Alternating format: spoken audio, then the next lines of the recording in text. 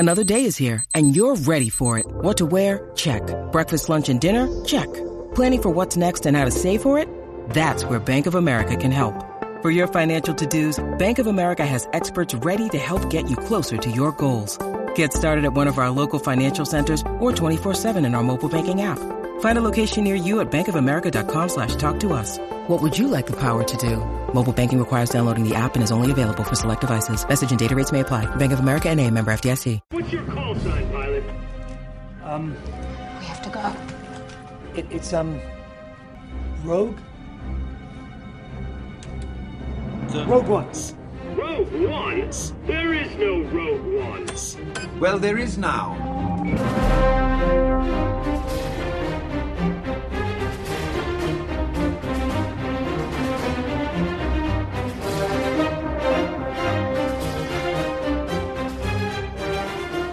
Hello and welcome to The Rogue Ones, a Star Wars Andor podcast from the Playlist Podcast Network that dares you to put away the lightsabers, pick up the tools, and stay on program.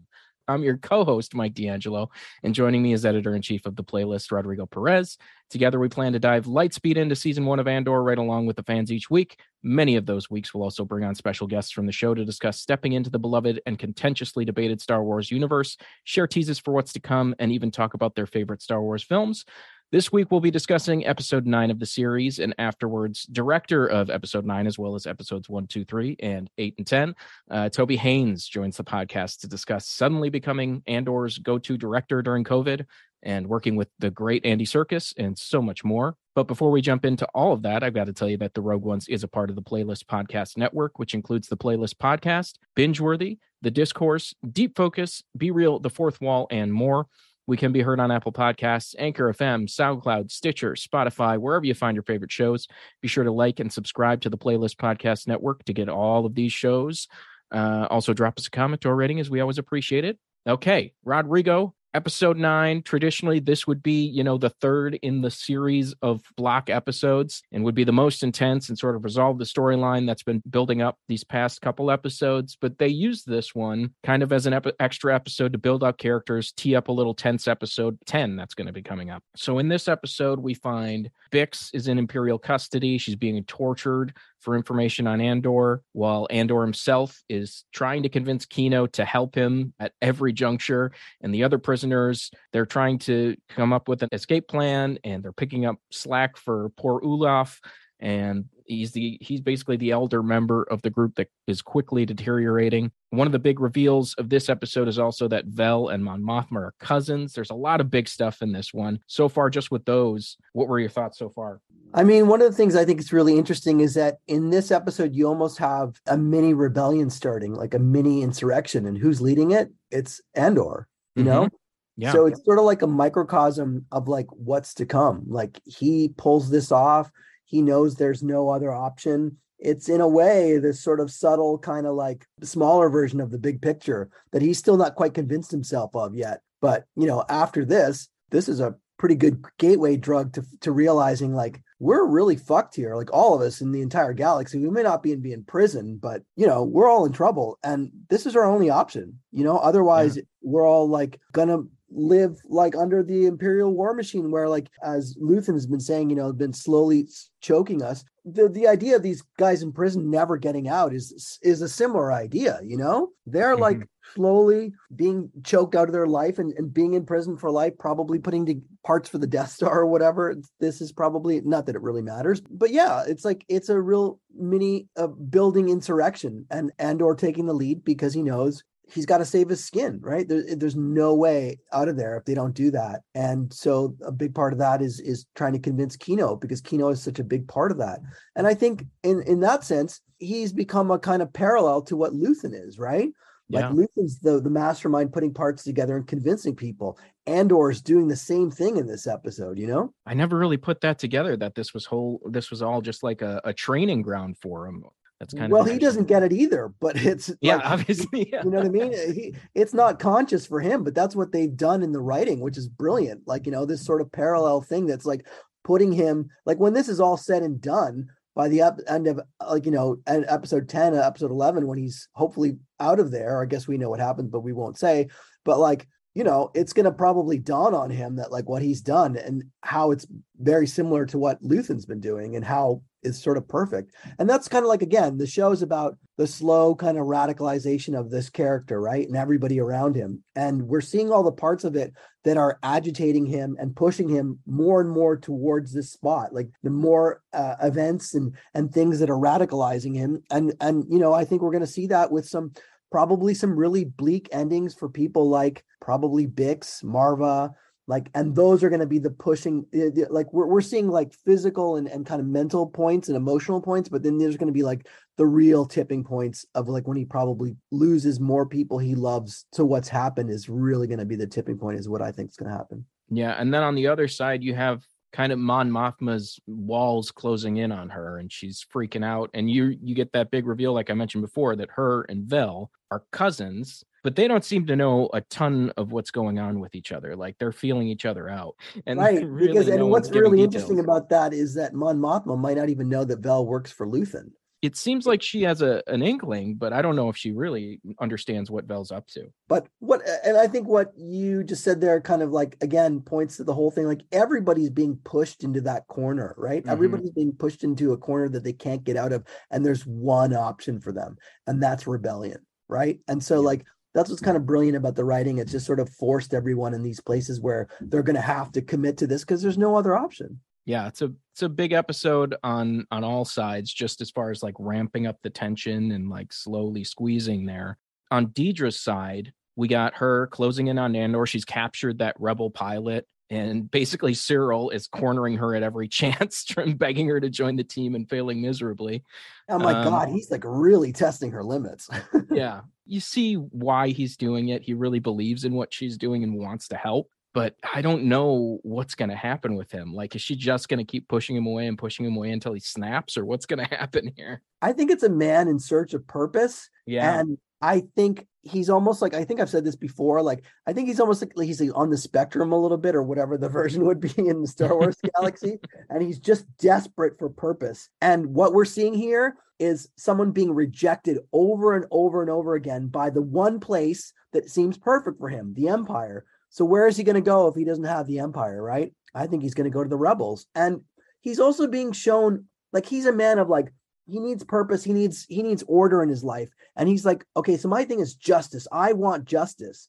And then he's realizing when he goes to the exact people that he thinks he can get justice for is that they don't fucking care. They don't care about any of this. They just have their own beliefs. And they're sort of like, policing and law enforcement, but not really. They just want to oppress people. So right. I think that's that, and everybody wants their flowers. Everybody has their ego that they're just like, they just want attention, and they're missing the bigger picture of it all. For sure. But I think Cyril is like, he's being disabused of the notion that the Empire is for what he wants. He's been knocking on their door over and over and over again, saying like, look, I'm the perfect person for you. I believe in your cause. And it's going to come to the like sort of like brutal realization that they don't have a cause really. And then it's not one that actually aligns with him. It's just one of just fucking taking over everything and eating and swallowing everything in sight.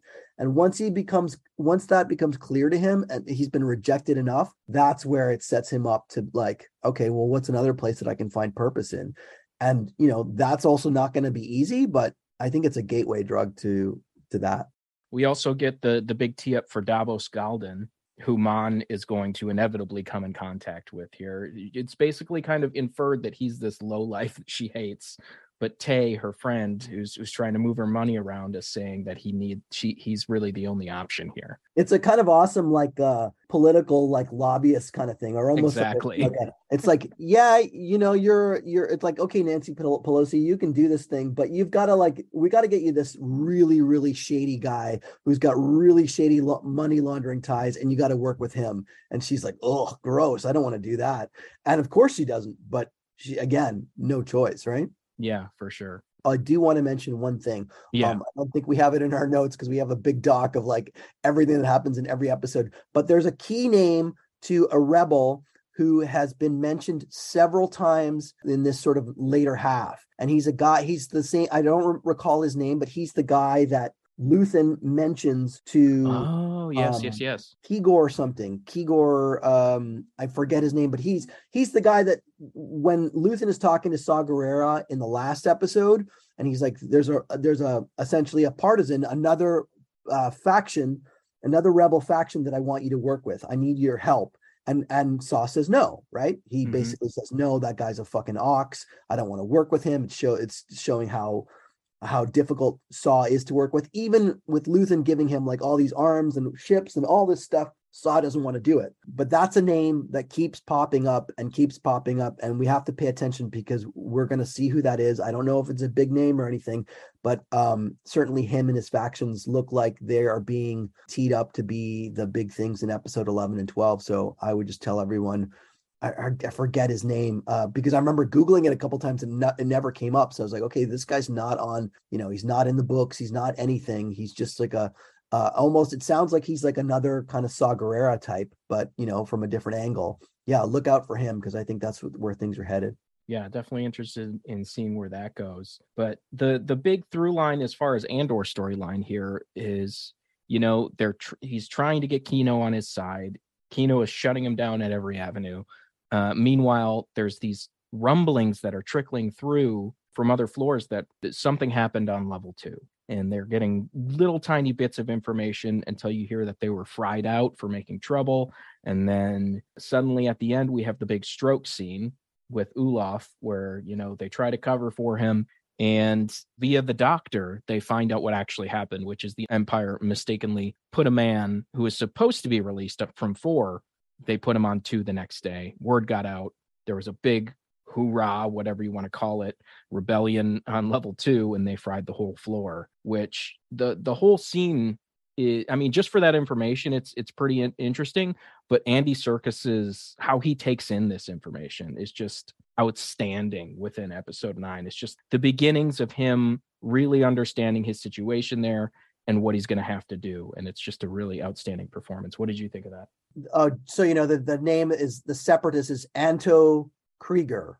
Krieger. We don't know who he is yet, but he's being teed up a lot. His name is probably mentioned about 3 times between episodes 7 and 10, I believe. Anyhow, Andy Serkis is phenomenal, and they needed an actor who would bring gravitas to this role and a kind of gruffness, and they got that in Andy Serkis. Andy Serkis is terrific. He's a great foil against Diego, the two of them.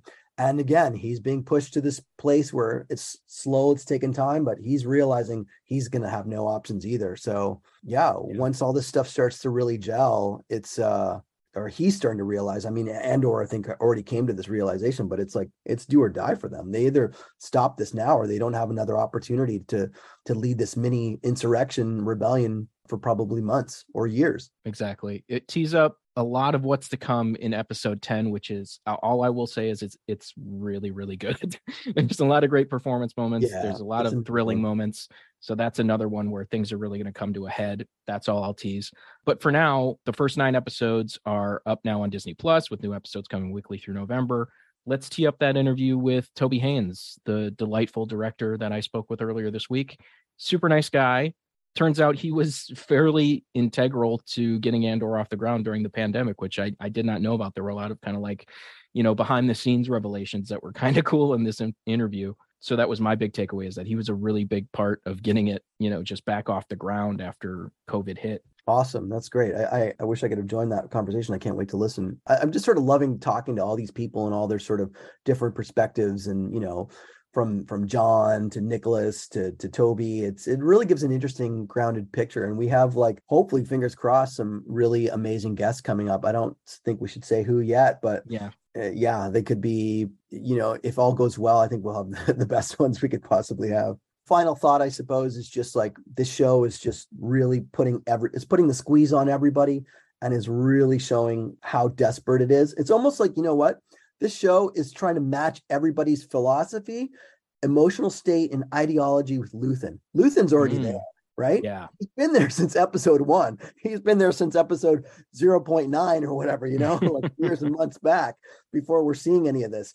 And now everybody's sort of like being radicalized to the point that they're going to join his POV, his point of view, and be like, yeah, okay, this is exactly what we have to do. And then from there on, it's, we're up and running, and man, I think season 2 could be really fucking awesome. Especially because they're going to really hit the ground running with that one. For sure. And just the way they put this slow burn into the commitment to like getting all these characters to Luthen's point of view, essentially, to getting to this, to realizing that there's no other hope, there's no other option, and squeezing everyone to the point of desperation. And that's, Luthen says it, right? Oppression breeds rebellion. As a reminder, we'll be back next week with another episode of The Rogue Ones, so keep checking back every week for more discussions and interviews for this amazing piece of the Star Wars galaxy. For Rodrigo and myself, stay rebellious. Great.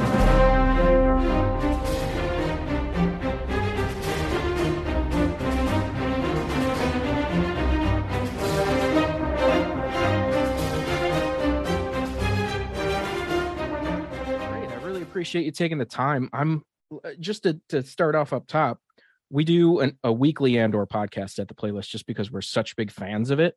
So we're just huge fans of this. I'm a huge fan of yours in general, just everything that I've seen that you've done, whether it be, Sherlock or Black Mirror or Jonathan Strange, whatever it is. Yeah. Really big fan. So thank you for taking the time. I really appreciate it. Oh, my pleasure. So since we are here to talk Andor, let's talk about just the beginning of it for you. Was it something that was brought to you? Did you pursue it? How did this come? I was very lucky to get the opportunity. My friend and colleague, Sanna Willenberg, who just produced Chernobyl. So we did the Doctor Who Christmas special together. We'd worked on Wallander together, and we've always been looking for another project to do together. And I hadn't seen it for a while because it was obviously down, the Chernobyl black hole. And then I saw it around awards season because we were touring with Brexit. And I saw her and I was like, what are you up to? And she said, oh, I'm doing Star Wars. And I was like, oh my God, like whatever you want, I'm there for it. I'll make tea for you. I'll be like, I'm just like, I'll carry your stuff to work. I'm going to be there. Like, to just get me in. So she was great. She got me a meeting with Tony, and we sat in the Charlotte Street Hotel and, had a couple of old fashions together and started talking Star Wars, and he told me his whole concept for the show. And it was just incredibly exciting to hear what he was planning and the kind of scope of what he was trying to do. And at that point, he was going to do the first couple of eps, and he was looking for someone to follow up and do the second block or some of the other blocks. And so, at that point, I was like, grateful to do anything on it. And I was also lining up another show I was kind of involved in. I was going to do a pilot. So I was going to do that pilot while he's doing the pilot for Andor. And then literally 2 weeks after we had that meeting, it was lockdown. And so that was, everybody's productions got frozen. I didn't get to sign a contract on my pilot. And and so that was like everybody else. It was down tools, and like no one knew what was going to happen and what we were going to do afterwards.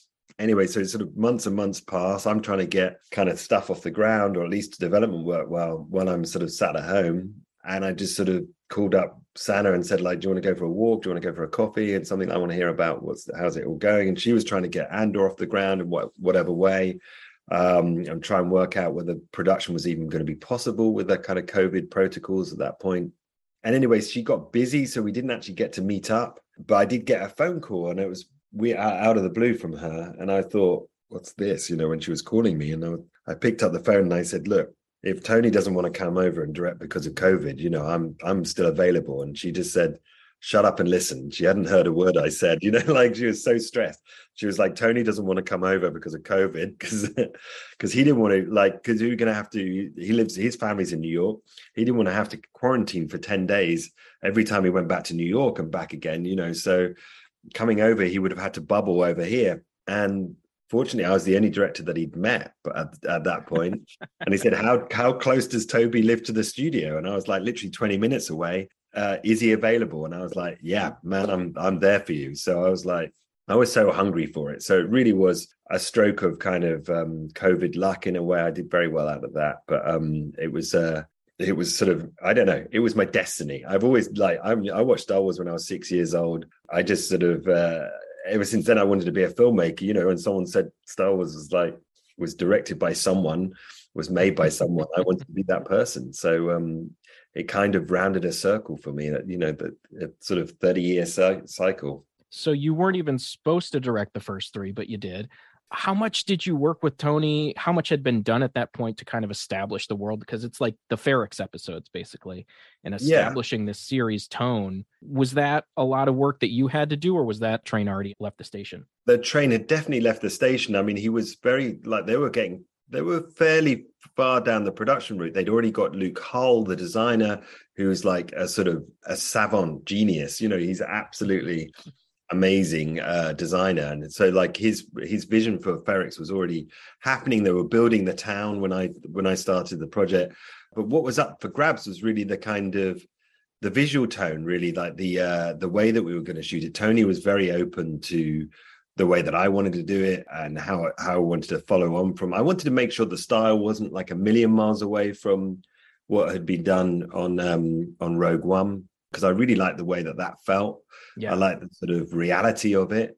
And that was really the kind of ethos that he had for the show, was that it had to feel real. He wasn't really interested in the kind of fantasy elements of Star Wars and the kind of blam blam of it all.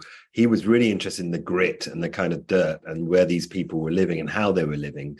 And just so that you got this sort of sense that everything mattered, you know, the stakes mattered, like the kind of the battle mattered, because it was going to have a real world impact on the characters that we were getting to know. That and all of the Star Wars shows up to that point have been using the volume pretty heavily.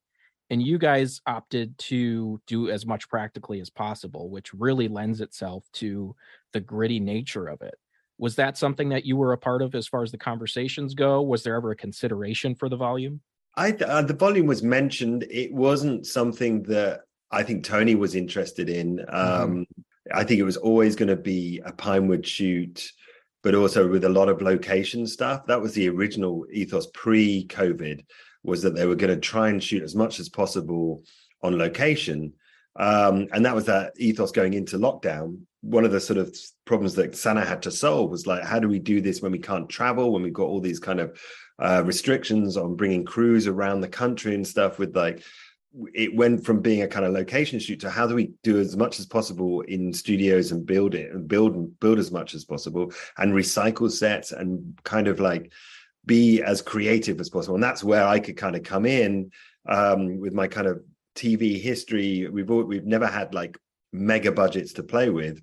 Yeah. So we always had to be smart with how we kind of transform sets and how we use our money and how we kind of bring scope and scale to a project, well, maybe kind of under kind of huge restrictions in a way. So it certainly wasn't, it was like the biggest budget thing that I'd ever done, but we had to sort of make something that was already big feel like a whole galaxy. So and suddenly not being able to travel very far to shoot any kind of massive locations or anything like that. They had to be very selective about where they were going to go. And so the Aldani stuff, they always knew that they were going to go to Scotland. So that had to sort of earmark a lot of the travel time. And I think like originally they wanted to go further abroad for the flashbacks, CASA flashbacks that we had in episodes 1, 2, and 3. So we had to think really smart about how we were going to do that in and around Pinewood, basically. Oh, so that was shot in studio. No, it was, I mean, part of it was literally, there's a park that's just behind the studio that has a small amount of woods. And so, I mean, my first film that I shot was like a sort of Vietnam War epic in a park in Falmouth, in this small town in Cornwall. And it really felt like that again. I was like back in this park that's like got dog walkers and stuff 2 meters away. And we built that village against the lake and everything. And so that was just literally behind the studio. And then some of it was in some woods on the south of London. Yeah, I mean, we were just trying to, again, that was like a lot of my TV training came into that. I was like looking at locations and going and selling it back to Tony. Because Tony was like, I want to go to a tropical location. This is what I had in my head. You know, we can't do that anymore. What do you think you can do it here? And I'm like, yeah, man, look, this is my visual for it. So I'm pitching back to him. I'm trying to make this kind of bring a character and a kind of sort of, you know, some sort of logical rationale to why the kids are there, why it looks the way it does, and whether that's going to feel exciting enough for us. And I really felt like that we could do a lot with what we had to hand, and just in the way that we shot it as well. And I think that a lot of that flashback stuff, that was an area that I could really kind of have a lot of influence over with in terms of story and kind of how how we kind of bring people into that world, because it's really felt like a kind of that Lord of the Flies world that we hadn't really seen that in the Star Wars universe for a while or whatever. It felt very different to me, and I was excited about it. I love the sound of, like, when I look at this, and I assume that this is like obviously the highest profile project you've had. And I assume that the filmmaker comes in, it's this wondrous big budget thing that they get to work on, but you get to like teach them how to work in the TV world. Basically, it sounds like that they needed you.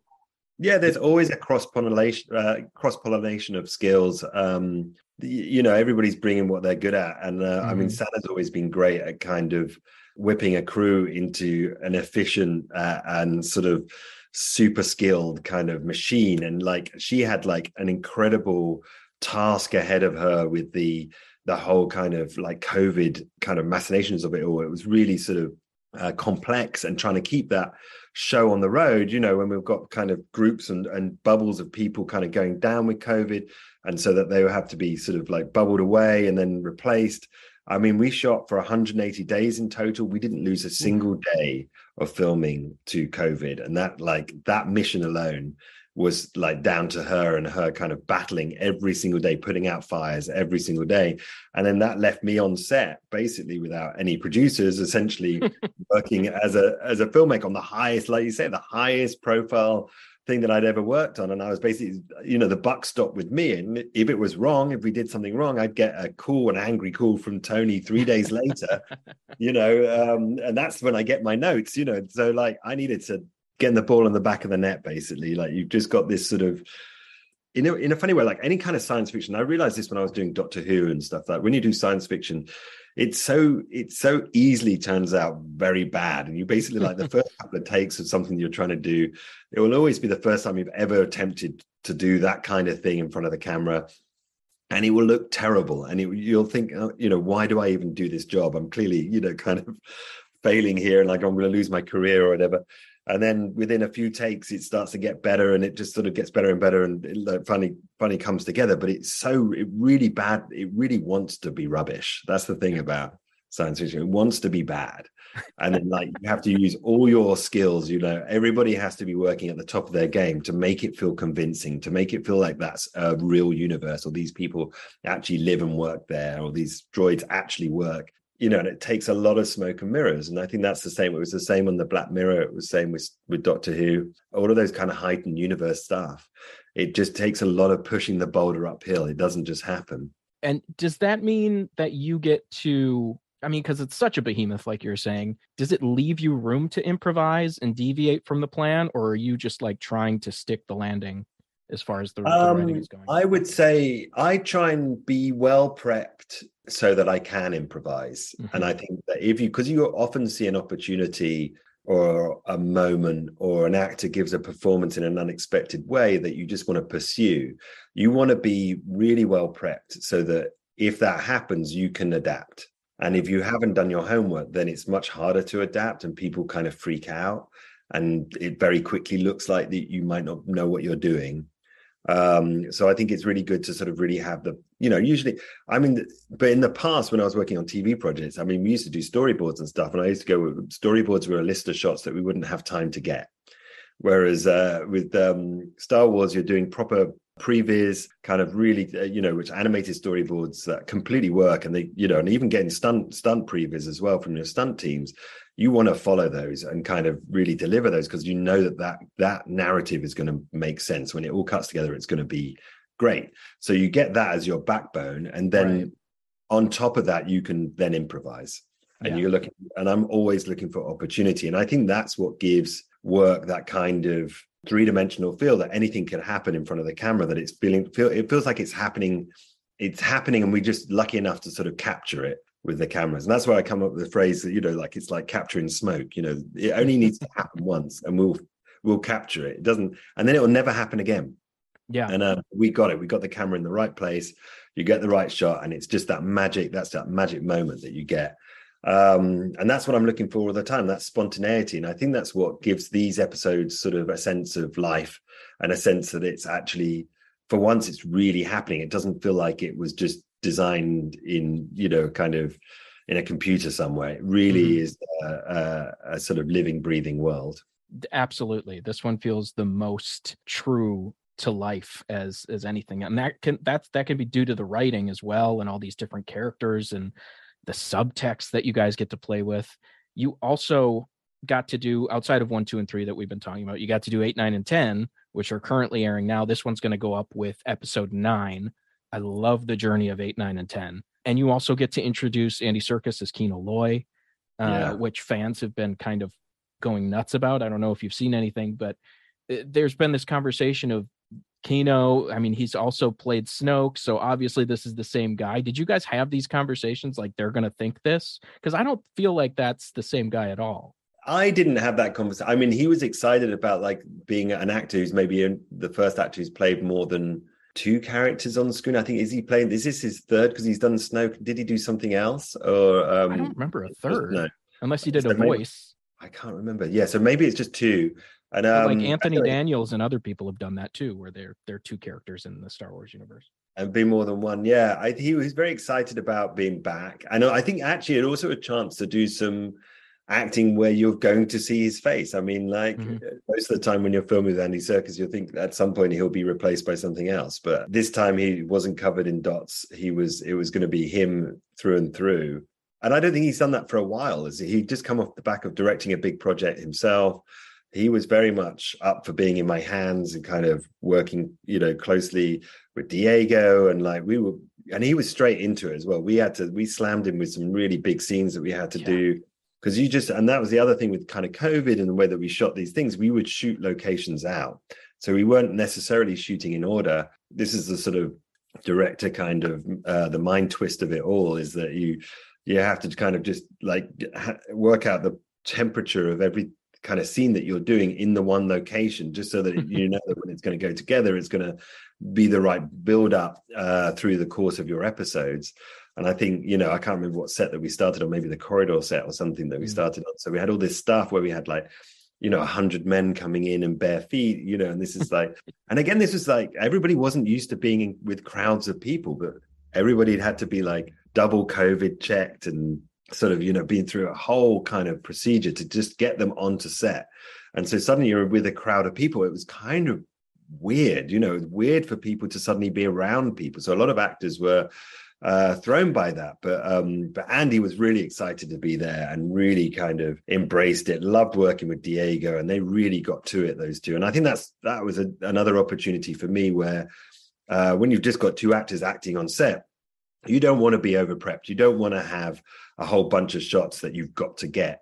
You want to look at what they're doing, respond to what they're doing, and film it in the best possible way so that you're putting the audience right in the shoes of somebody watching this on the ground. And I think that's another reason why it feels like you're somehow kind of present when this is happening, as opposed to watching it at some other point. It's just that you are there. You're experiencing this. And you get a lot of those moments in 8, 9, and 10, especially 10. I know it's not going to air quite when this is, but I'll just say, without spoiling, the moments with Mon or Luthen or Kino, they have such amazing dramatic scenes that are huge in this show. Is there a big difference between directing these explosive episodes where it's like number 3 or number 10 or whatever it would be, versus like these character deepening moments or episodes where you're building kind of and deepening these characters? Yeah, I mean, absolutely. Everything is kind of bespoke for those. For like I say, like you're really thinking about where is this happening in your story, and so like I'm changing the way that I'm changing the lens. I change the way that whether it's like, I think you'll find that most of episode 10 is be handheld or something. So it's sort of, it will be more vibrant, it'll be more exciting. And then like in the earlier episodes, you tend to sort of be more cinematic and a bit more kind of graceful. It's like you're leading people into it. It's like a symphony. You're looking at your story and how you're moving the audience through that story it should feel symphonic. It should feel natural and smooth. And you shouldn't feel the sort of the turning points or the tonal kind of differences. You're graduated through this thing and suddenly it's incredibly intense and you don't want it to stop. And then, then it ends, that's the stories I like. I mean, I try and do that with all the films and shows that I've worked on, is that you kind of build up in intensity without really noticing it. And suddenly you're held and gripped by the eyeballs and you can't let go.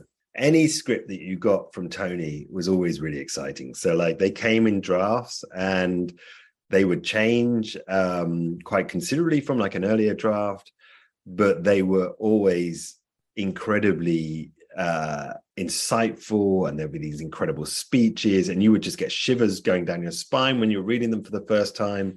I think that's the thing that, you know, I miss most about working on the show, is getting a new email from Tony with a script in there. It's just that was the best feeling.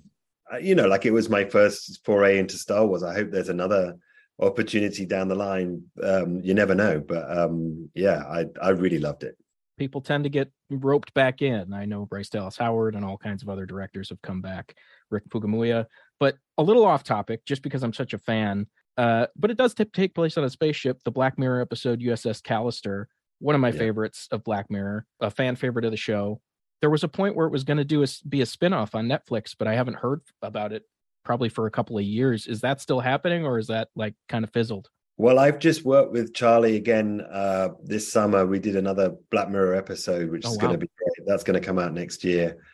We're always talking about it. Like, I don't think it's dead by any means. It's an episode that's really close to our hearts. We still really love it. We love that cast. We'd love to bring it back together somehow. And it kind of felt like a pilot episode. That was the thing. When I finished it, was sort of, I was like, oh my God, I've made a pilot by accident. And it just, it deserves another chapter to that, for sure. Agreed. I know, like Jimmy Simpson was saying that there were a lot of ideas that Charlie had to like jump into from there. So I can't wait to see it if it does happen. But I've kept you way past when I was supposed to. But I will end with this. What is your favorite Star Wars movie? Yeah, that's a tough one. I think it's going to be Empire Strikes Back. I think, but Rogue One nearly pinches it from Empire. I just think Empire was that one movie that just has that incredible music from John Williams, and like those moments between Han and Leia. And I think those are my favorite beats, when they're just on the asteroid in the worm. I just, always want to be on the Millennium Falcon with those guys, and I'd go anywhere, Those are absolutely my top two as well. Empire and Rogue One are my top two Star Wars movies. So on the same wavelength here. We're together, man. Good talking to you. Yeah, I want to thank you again for taking the time. For our listeners, Episode 9 of Andor dropped on Disney Plus this week, and they'll have new episodes coming out weekly for the next 3 weeks. Everything I've seen is excellent. Toby's work is excellent. Again, I can't wait to see what's next for you. Thank you very much for taking the time. Thank you so much. Good talking to you.